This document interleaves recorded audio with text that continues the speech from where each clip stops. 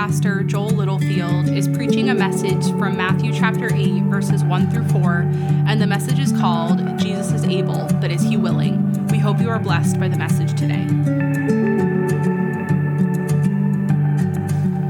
Father, thank you for your perfect word. It is exactly what we need today.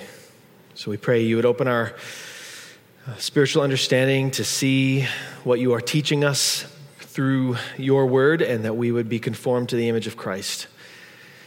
Remind us today who you are. Get our thoughts and our pride out of the way, so that you might speak to us and that we would hear you clearly. Impress upon us, God, the things that we are to obey and how we are to respond in faith to your word today.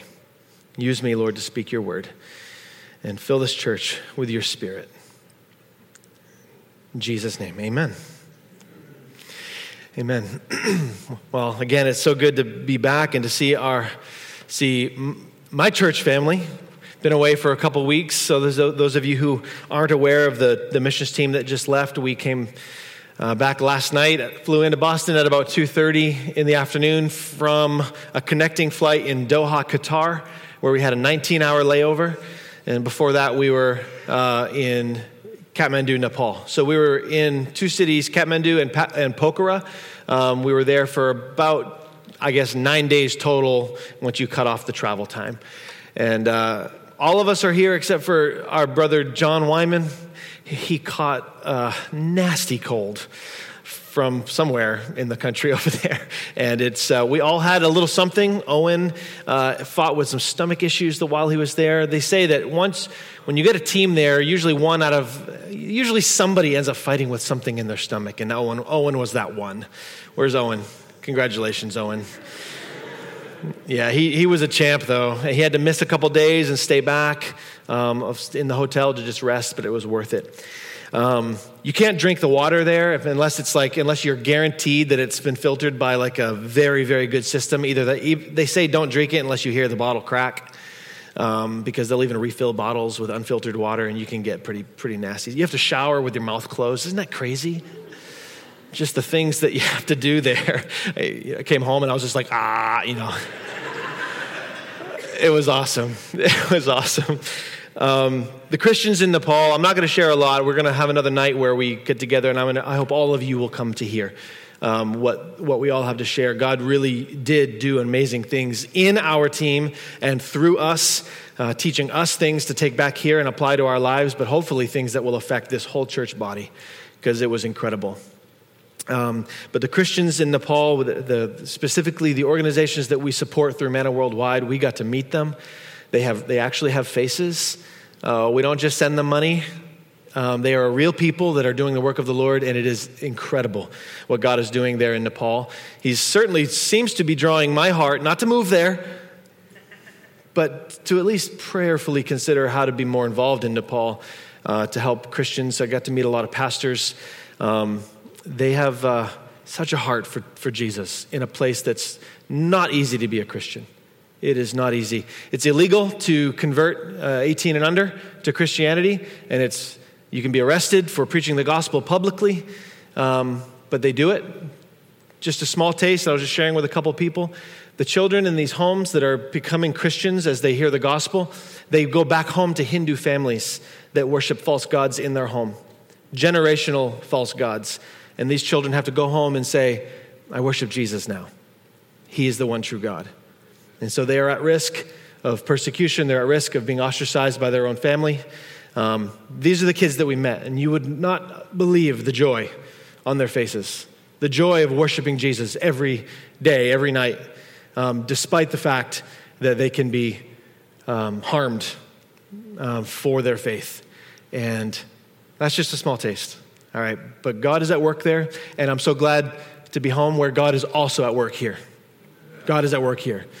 It's not as though we went there to see God working in ways that we never see him working here. It's just different, and it was good to see. It was good to see. So when we begin to talk about our next trip to Nepal, I'm just curious, anybody already planning on going on the next trip or would like to go on the next trip? Raise your hand if that's you. 1, 2, 3, 4. Oh, yeah. Kelsey and David, you guys are good. I hope that you will be convinced that it's worth going. It's worth going. It's comfortable here in Maine. Yes, we know the world is in chaos. By the way, we flew through Qatar and nobody died. And the Hamas leader lives there. We were fine. God was gracious to us. We even ate shawarma in the city. It was amazing.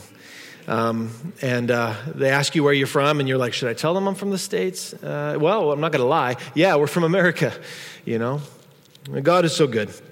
I'm just glad to be back now preaching the word. So we're going to be in Matthew 8, where our sister Colleen has read. And we are now out of this big section that we've been in for some time. The Sermon on the Mount has been finished up. Isaac did an amazing job preaching it last week, did he not? Was it not a blessing? God did. Yes, we can. It's good. Praise God. John and I, in the hotel room, we listened live while you guys were here, so we did get to participate as best as we could. But now we're moving into a different section where Jesus has proven his power and his authority through his teaching, through his words. He just finishes the word as he's been preaching, and they say that it's such authority. What power, what authority this man has. He teaches not like the scribes and the Pharisees. And now we're going to see his power through his actions and through his deeds and his miracles and the dealings that he has with his disciples. And it's just such an incredible section. So we pick up here in chapter 8, verse 1, and it says, he came down from the mountain, great crowds followed him. So let's just pause there for a moment because it's significant. As he's finishing his teaching, we know that there were potentially thousands of people listening. His disciples were his audience, but there were no doubt scribes, Pharisees, Jewish people of all walks potentially coming and hearing this man teach. He's drawing crowds to himself. And as he leaves and he comes down the mountain, it says great crowds followed him. We know his disciples are in the midst of the crowd, and in this teaching, we know there's another individual who's in this crowd. So I think it's important to just recognize that there are different kinds of followers of Jesus. There are different kinds of followers. Some followers want to be part of the crowd and blend in. If you are a blend-in kind of a Christian and you just go with the crowd, which a lot of people do that, it's an option that many take, and perhaps some of you in this room are taking that option right now, that I will be a Christian, but I don't want to be the one that comes out of the crowd to worship Jesus. I'm going to just be in the crowd. That is an option that you have, and you are taking a low-risk option. You have very little risk of losing anything because you're not coming out into the open so that others can see you worship and others can see your adoration and your awe of Jesus, the Christ. There's low risk of failure because you're not taking the step of faith to come out and worship and obey and follow Jesus. So there's low risk of failure. But is that the part that Jesus wants you to play?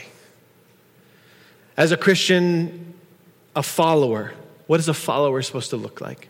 And I just wanted to leave that on your minds to think about as we begin. Jesus comes down the mountain and great crowds are following him.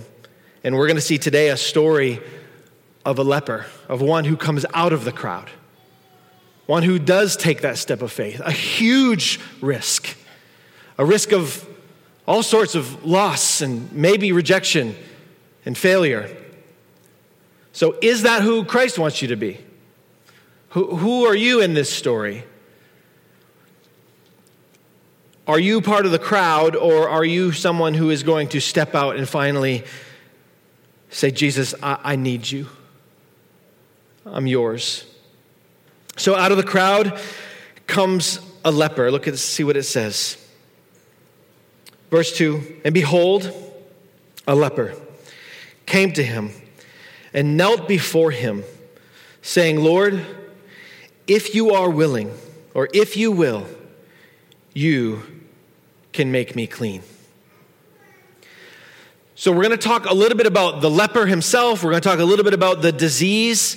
We're going to kind of break apart some of the characters and what's going on in just these few short verses.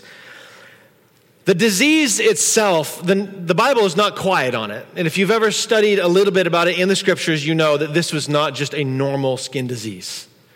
But oftentimes the Bible will refer to some sort of external skin condition as leprosy, any sort.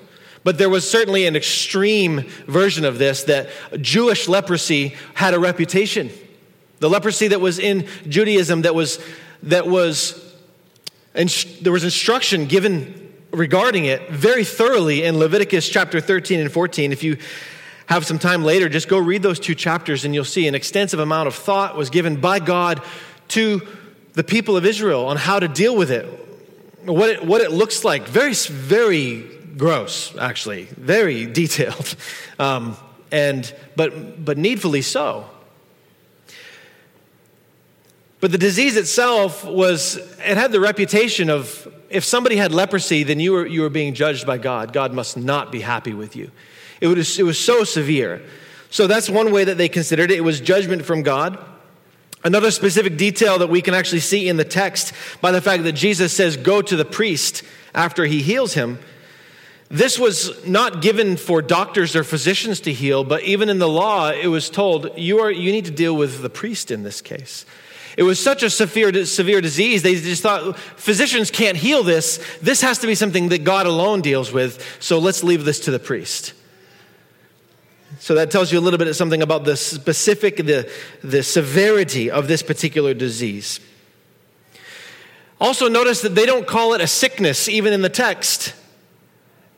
Leprosy was considered an uncleanness. The person wasn't just sick with leprosy, but unclean. A ceremonial term, ceremonially unclean. You could not be near the people that you loved with leprosy.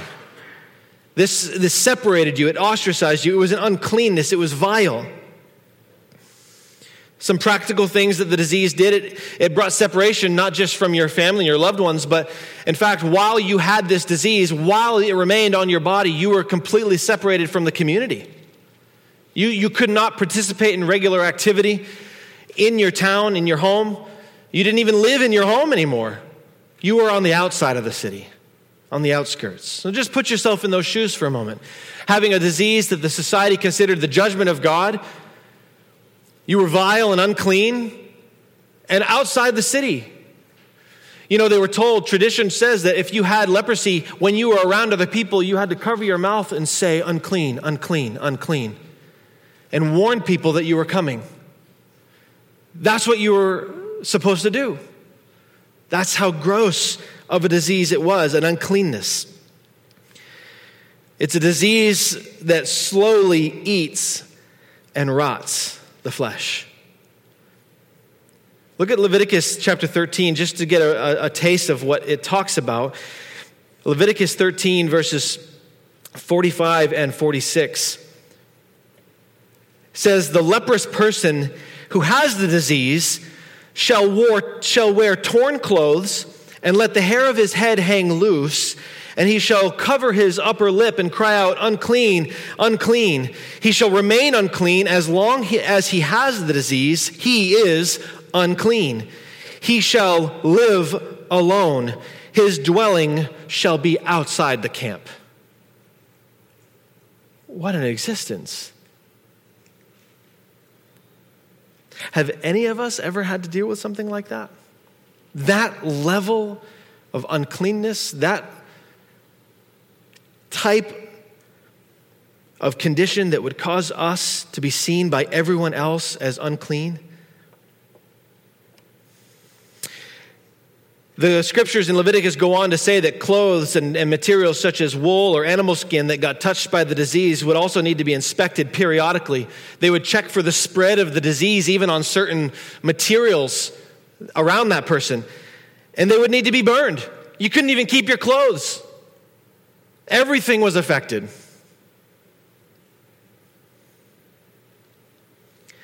So think about the man. So we've looked at a little bit about the disease. The disease, it's an uncleanness. It's horrific. In fact, near the home where we were visiting Peace Child, there was a a ministry that had come out of the UK. It was an old leper colony. Now they've expanded to several other medical practices, but that's originally what it was. I had never seen a leper colony in my life, and there was one that once existed specifically for lepers. Think a bit about the man himself.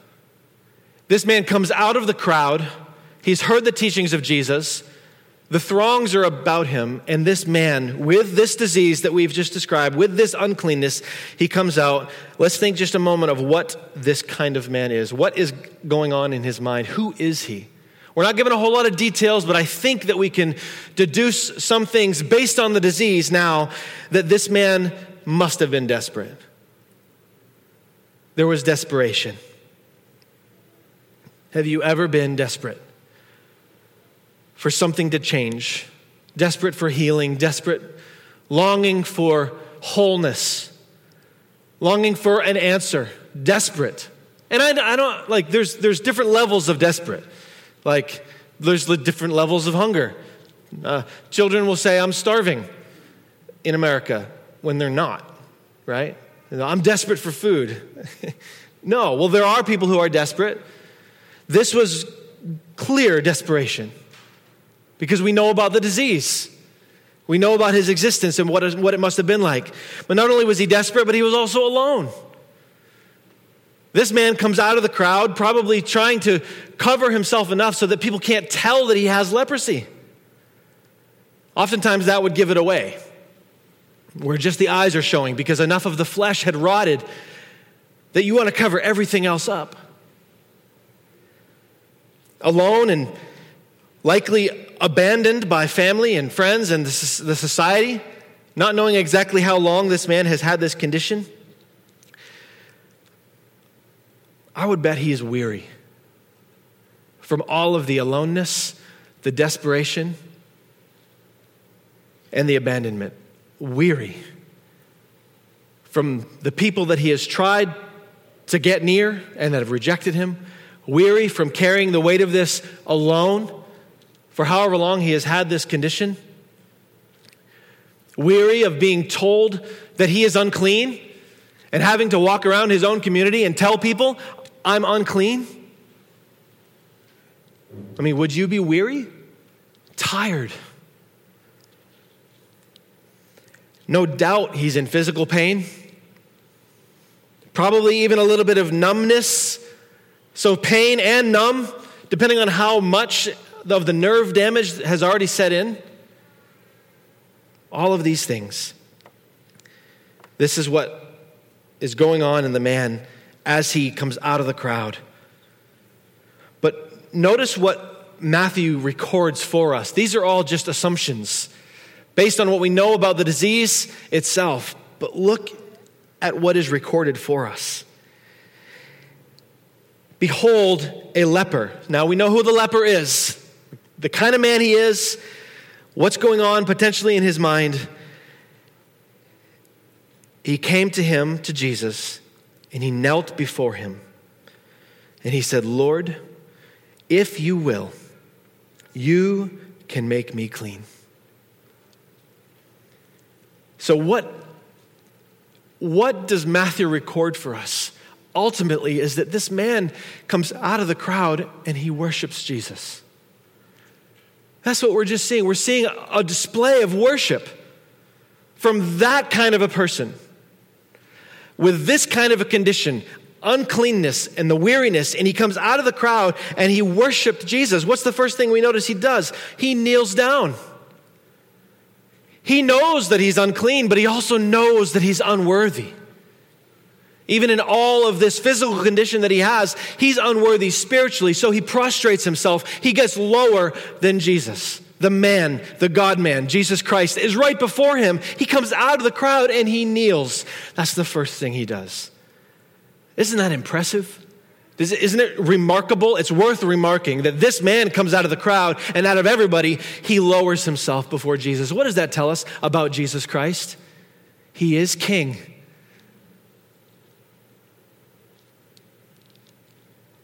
He is King. He knelt before him. What man on this earth deserves being knelt before? Nobody. except Jesus. He knelt before him and he said, Lord. He called him Lord. He called him Master. He kneels before him. He says, Master, Lord, you are God. He knows right away he's the one who can do this.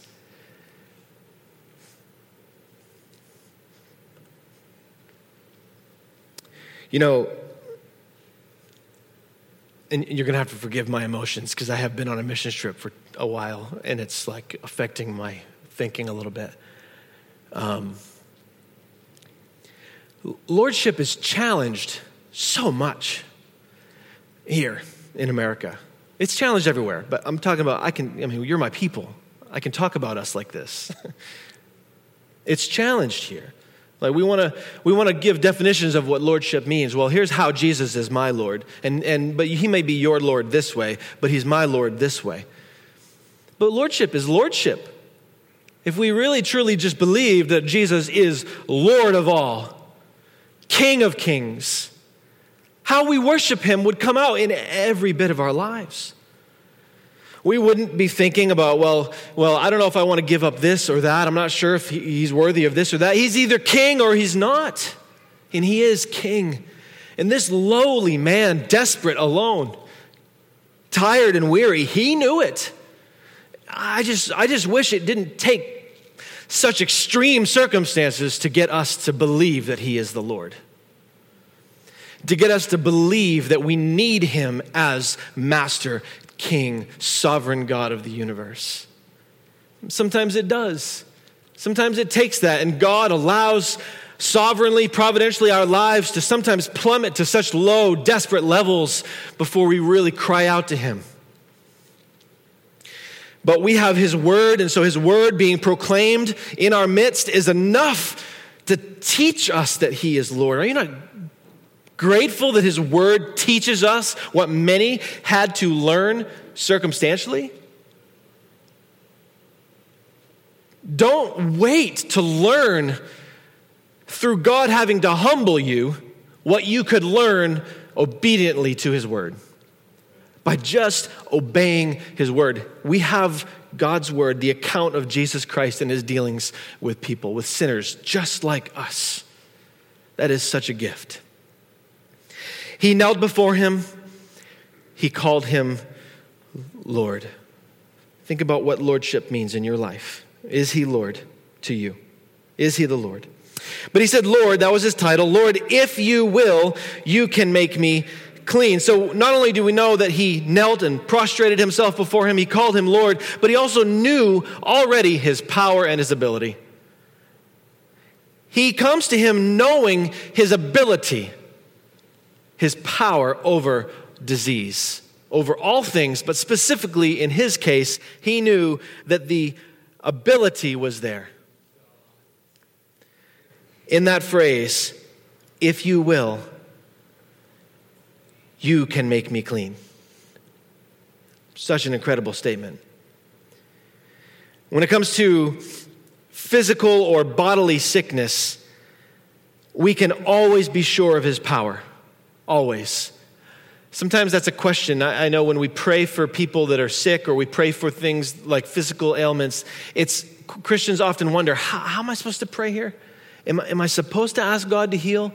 Or am I supposed to just pray, your will be done? And I know a lot of us have struggled with that.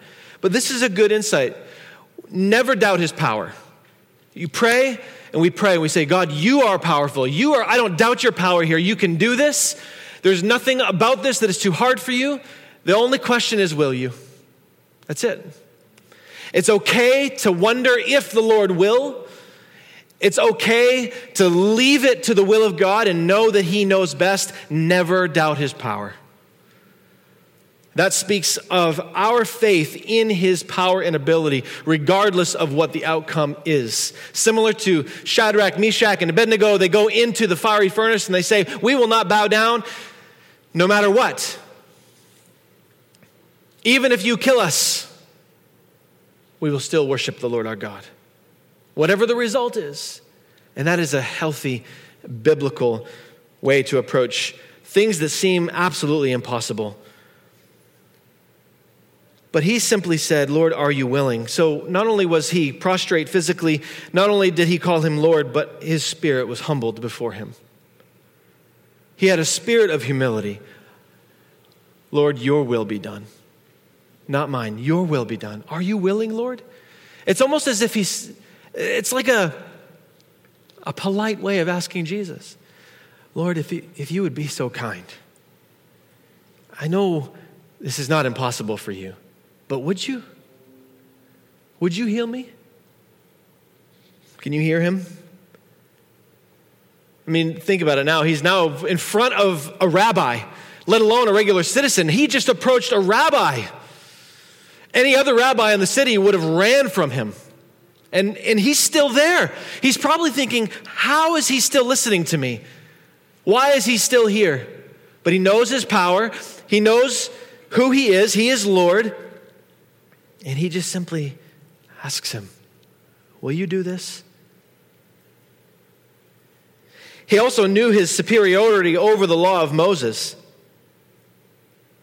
He knew that Jesus could not just heal him, but notice the words that he uses. He says, if you will, you can make me clean. He didn't just say you can get rid of the disease, but you can clean all of it. Make me clean. Everything that the law says that I am now to society, you can undo that. Everything that the effects of the law have had on his soul, on his mind and how he thinks, Jesus can take care of all of that. In Romans 8:3, it says, for God has done what the law, weakened by the flesh, could not do. See, God does what the law couldn't do. Jesus is about to do what the law could never do for this man with leprosy. And he did it by sending his son in the likeness of sinful flesh, and for sin, he condemned sin in the flesh.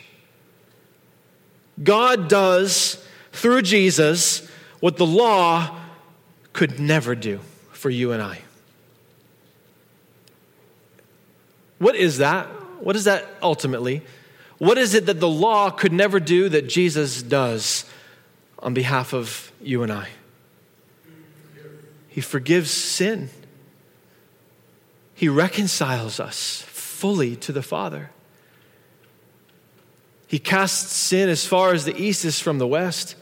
He deals with the penalty of sin. All of these things Jesus does. And this man stands before him and he knows, you can clean me. And though he greatly desired healing, this man ultimately surrenders all of his will to Jesus.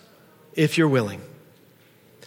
Now let's look at the response of Jesus. This is absolutely incredible. Jesus responds now to this man. We'll read the text and then we'll just kind of think about it a little bit. He says, Lord, I will, if you will, you can make me clean. And Jesus stretched out his hand and touched him, saying, I will be clean.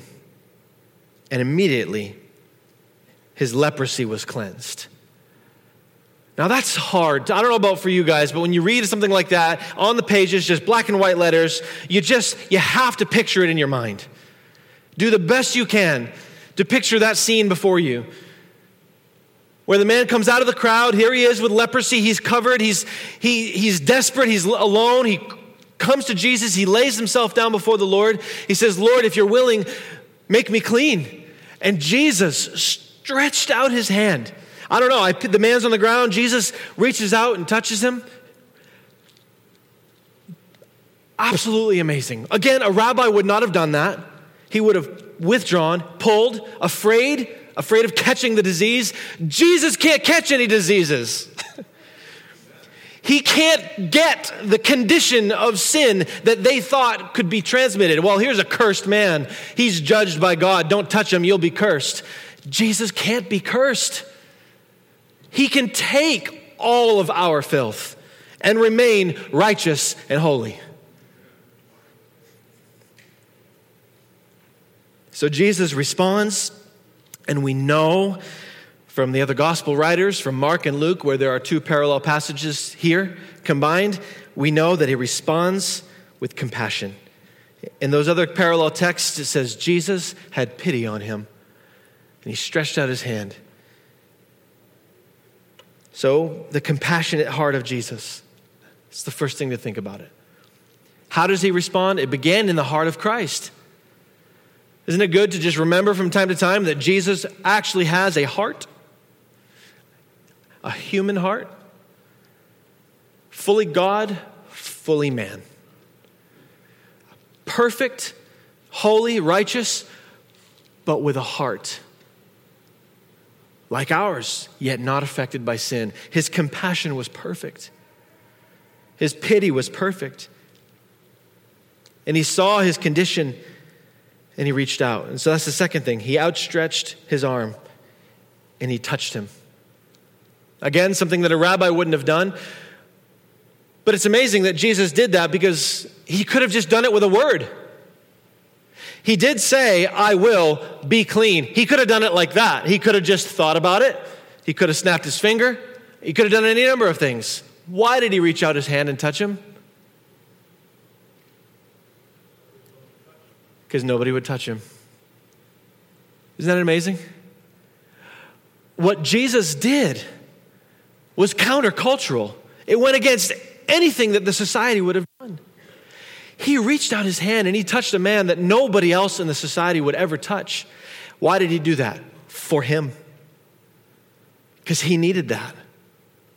He needed the touch, not only of another human. You know what it's like. The studies have been done. When you don't have human interaction, it's detrimental to your soul. It's detrimental to your body, your whole being, when you don't get to interact with other human beings, especially those that love you. We've learned that horrible ways. And there are people that want us to continue to learn that. But Jesus, man, he went against all of the culture here. And he reached out his hand and he touched this man. He defied culture. He did what this man needed. And he did it with a heart of pity and compassion. You guys know, when we read this in the scriptures, it's okay in this scenario, in this case, for you to say, Jesus would do this to me too. And I want you to think that way. I want you to think that way right now as you're thinking about yourself. You're thinking about whatever, it doesn't have to be a skin condition, because at the end of this text, we're going to realize that this is actually an analogy. It's an allegory to a deeper issue. And the Jews knew it. They correlated leprosy with deep, deep sin issues. So, who are you? What are you like? Are there people, or have you ever experienced being ostracized, maybe in any way, abandonment, aloneness? Or even just think about your own heart. You know yourself better than anyone else in this room. You know your unworthiness. You know the sins that play over in your heart, in your mind. You know the condition that you are in. Even Christians, we struggle, don't we? We follow Jesus, but we struggle. We know we still have hearts that need to be sanctified. We think, why do we think things like this? Why do I not have compassion on people like I should? And why do I not bow to the lordship of Jesus the way he is worthy? And all of these things, what happens in our minds? We can almost ostracize ourselves. I'm not worthy. I failed again. I messed up. I can't believe how horrible I am. But Jesus, he would just as soon today, if we are humble, and we really go to him, humbled and prostrate and calling him Lord, he would reach out and touch you too. I'm so glad that God became flesh and dwelt among us because he wanted to be with us. He wanted to be one of us, like one of us, so that he might die for us. And he understands. Another thing that we see that Jesus does to respond is not only does he heal him, which, by the way, I don't mean to just skim over the healing. I just don't know how to explain it. How do you elaborate on the healing of leprosy? It doesn't say what happened. It's just gone. Boom. I mean, he could have already lost. Have you ever seen people with leprosy? Like, your skin turns white and you start rotting and you lose limbs. Your body is going away. And Jesus touched him and the leprosy is gone. I just don't know how to comment on that other than, wow.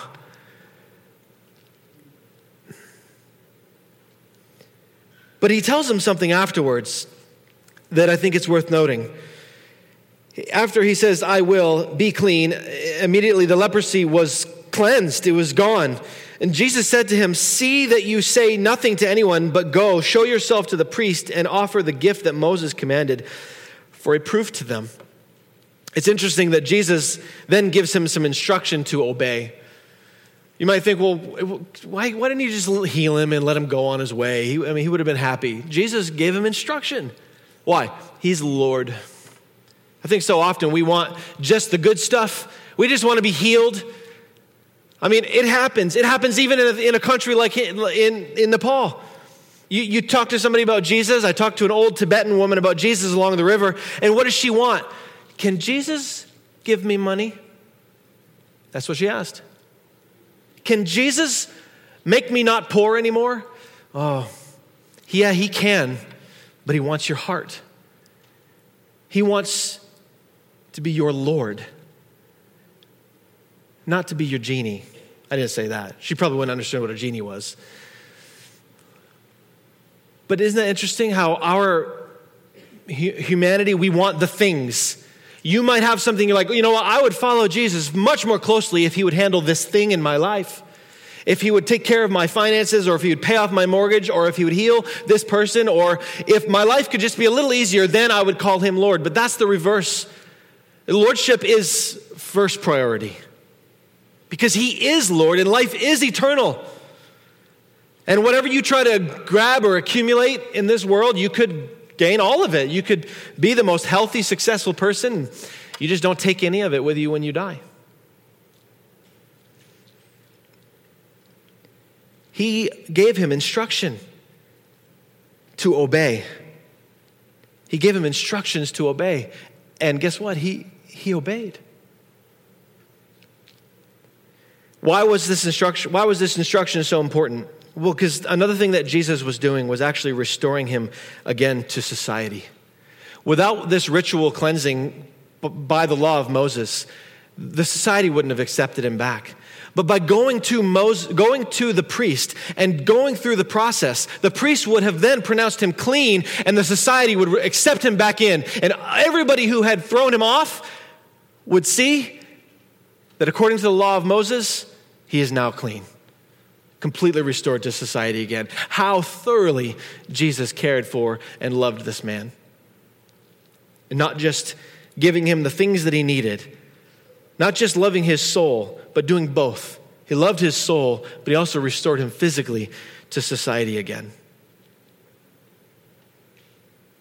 In the Old Testament, if you read Leviticus 14 later, you'll see that there are many sacrifices that were instructed to give. Different types, depending on the cleansing and how clean you were, or how long it took, or if you could afford it. It even says that if you can't afford these sacrifices, then here's another thing you can do. But either way, there were sacrifices. Something had to die in order to be ritually or ceremonially restored again.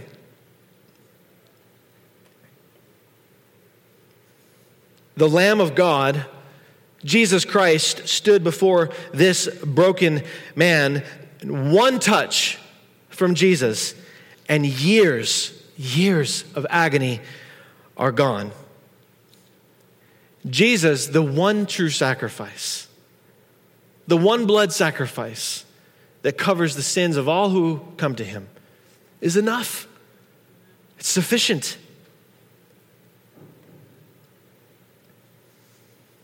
Some of you need to come to him today in sincerity of heart, having thought about this man and his condition and Jesus and his power and his sovereignty and his lordship, just simply need to humble yourselves and come to him sincerely, appealing to his compassionate heart and surrendering all of your life to his will. Just simply saying, Lord, whatever you will.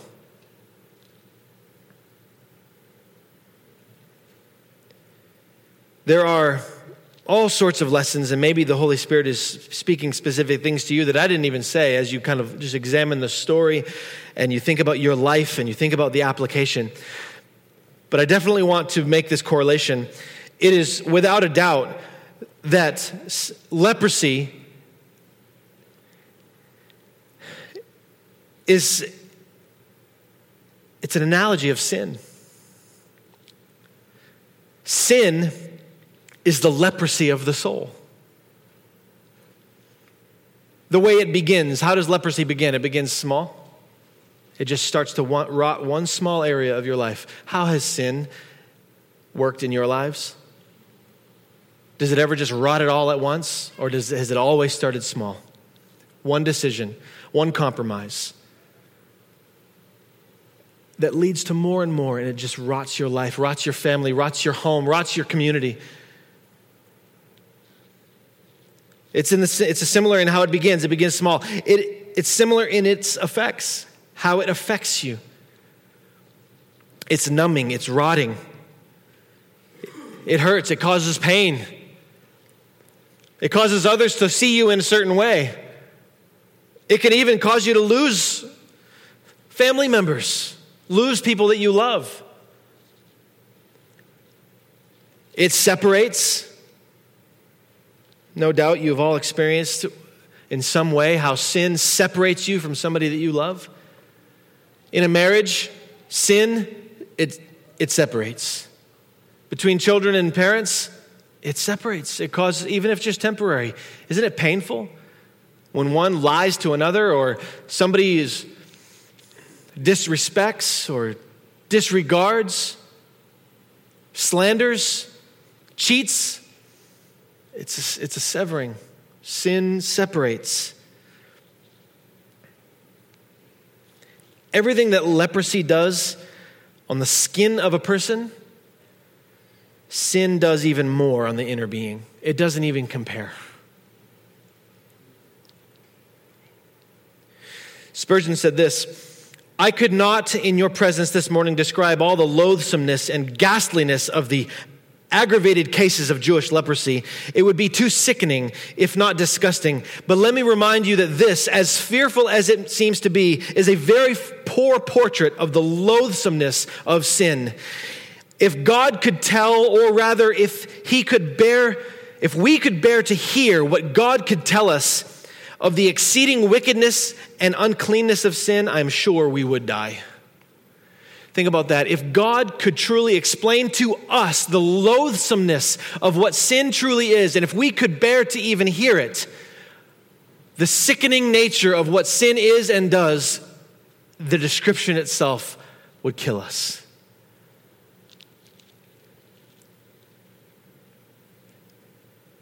But thank God for the gospel. All of this kind of comes around to just give us a beautiful picture of the gospel, how Jesus Christ, the Son of God, deals with the effects of sin in this world. Jesus forgives sin through his sacrifice. He forgives sin through his sacrifice. Blood was needed for the ritual cleansing of a leper, and we need Jesus' precious blood. That's as simple as that. We need his blood we need his blood to cover us sacrificially, to cover us, to make us clean. You need his blood. Faith in the sacrifice. So if you're not quite clear on what I mean by you need his blood, that can sound a little strange, but for thousands of years, cultures have been sacrificing things in order to appease gods. Jesus Christ comes along, he sacrifices himself, his blood was spilled, and he called himself the ultimate sacrifice, the one true sacrifice. And that his blood covers sins. He appeased the wrath of his own Father for us. Now you and I, we don't have to sacrifice blood offerings anymore. None of that. But Jesus Christ alone. We need his blood. Jesus receives sinners. Do you not see that lesson in here? He receives sinners. As this leper approached him, he didn't push him away. Are you a sinner? Are you in need of Christ today? I heard a quote recently. There's not one person in hell that will say, I went to Jesus and he turned me away. Not one. Why? Because Jesus said, all who come to me, I will in no wise cast out. Sometimes it's just a question of whether you're truly going to him or not. Are you going to him humbly? Are you going to him with your life, with everything, and saying, I am really here, Jesus, because I need you. I'm done with me and my ways, and I want you, Lord Jesus. All who come to him by faith, he will not turn away. There's nobody in hell that can say, I went to him and he turned me away. So we need to go to him. Jesus receives sinners. And not only that, he transforms sinners through their faith. This picture of the leper being transformed and cleansed is simply a picture. It actually happened, but it's also a picture. It's a picture for us as we read his word of the transformation that can happen to somebody who comes to Jesus. And through faith, our belief in him cleansed. Jesus also restores sinners. In a similar way that this man was restored back to society, restored and cleansed, ceremonially he was restored, so are we restored and reconciled to the Father. The most important relationship in the world is our relationship to God the Father. Sin severed it. Jesus restores it. And we get to have a relationship with God. So there's just a few things remaining that I want to mention. And I want to phrase it this way. What do we need to believe today in light of all of this? What do you need to believe? What's the application? What is the next step? Where does your mind need to go as we think through all of this together? One thing that we need to believe is that a person can no sooner heal himself from sin than he could heal himself of leprosy. That man could not do anything for himself. There was nothing he could do. That's the way that we approach Jesus.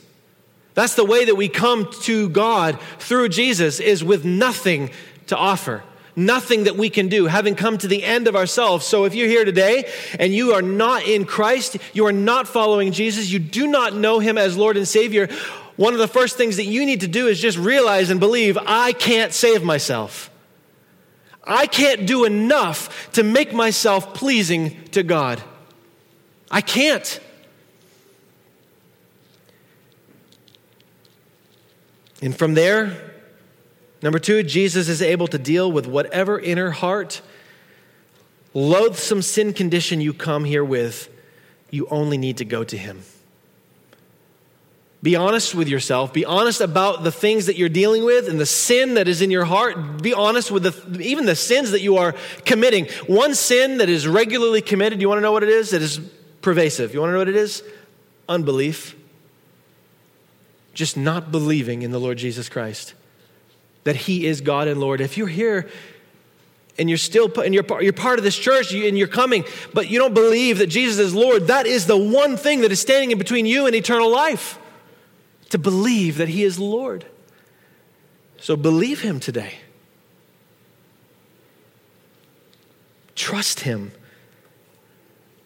Whatever sin condition, loathsome as it is, he is able to deal with it. You only need to go to him just as the leper went to him humbly. Thirdly, Jesus must do all the work. Don't try to clean up first. Go to Jesus first. Oftentimes we just say, I can't go because I've got too much.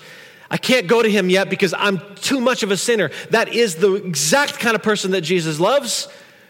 That is the perfect person to approach Jesus, is the sinner. Look at the leper. You want to talk about a picture of sin and the effects of the fall on the world? It would be the leper.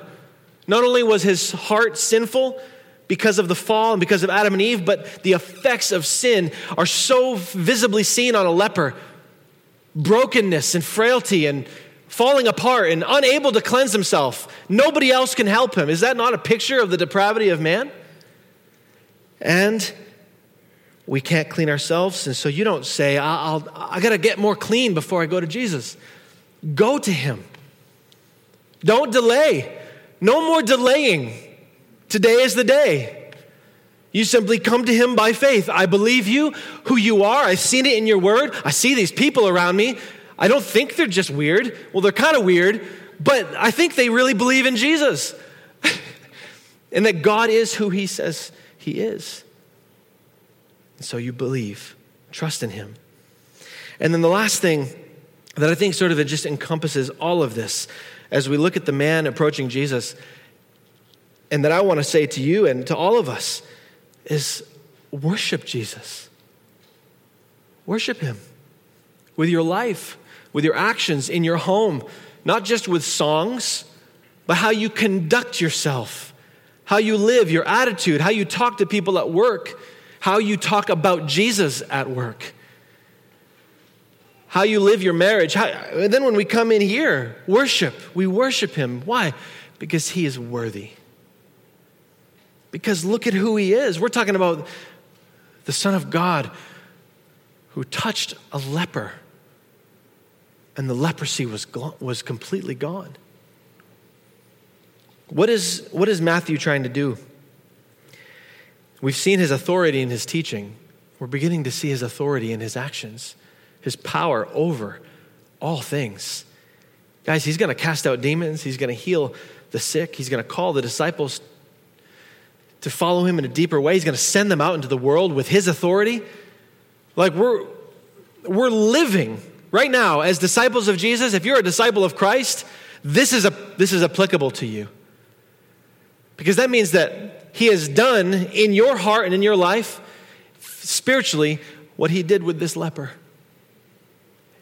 And he sends us out into this world with his authority and with his boldness and with his power to tell people about Jesus, who is powerful enough to cleanse a leper, and he's powerful enough to forgive sin and to restore people to a relationship with God. And it should be our glad duty to go into the world and represent this man, Jesus Christ. He is able. We have to ask him sometimes, are you willing? But never doubt his power. So let's go from here encouraged. One, Christians encouraged in who Jesus is. Remind yourself of what kind of Savior we serve. Go to him humbly, admitting his lordship. Worship him because he is King and he is Lord. And those who have not believed upon Christ, that is your only task today, is to come to the end of yourself and by faith in your heart, believe upon the Son of God and be saved.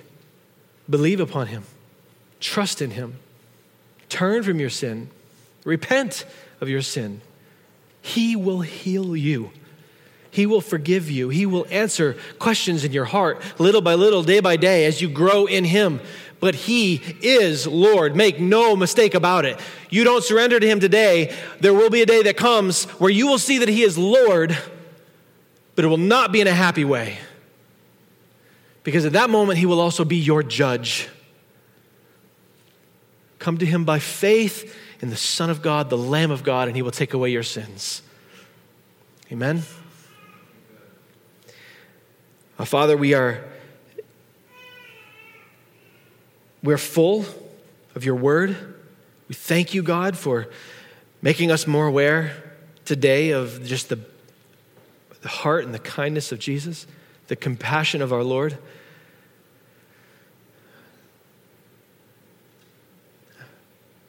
I pray for a real desperation, similar to this man as he came to Jesus. Lord, if there's anybody here that's truly dealing with deep heart sorrow, abandonment, pain, maybe feeling as though they've been cut off, let these words be a comfort to them, that all they need is Jesus today. God, make this church more and more aware of your goodness, of your sovereign power, your glorious might to save sinners like us, and that it would affect every aspect of our lives. Change us, God. Keep transforming us as we look to your word. We want to be more like Jesus. Help us to be forgiving of others around us. God, whatever sin is rotting in our souls, in our bodies, whatever sin is causing trouble, would you give us the power?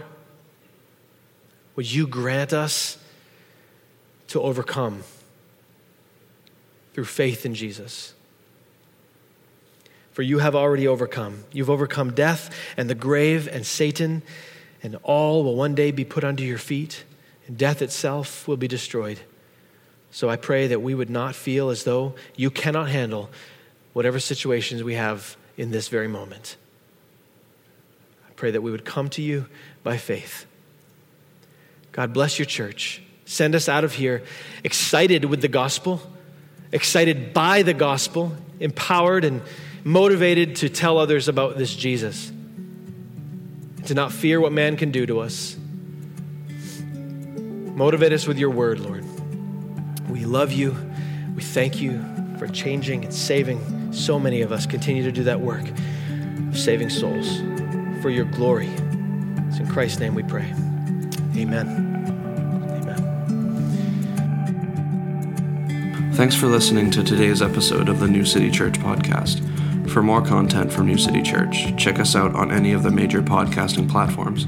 Or if you want to find our gathering times, location, or any other information about New City, check out our website at www.bathnewcity.church. We hope to have you join us next episode.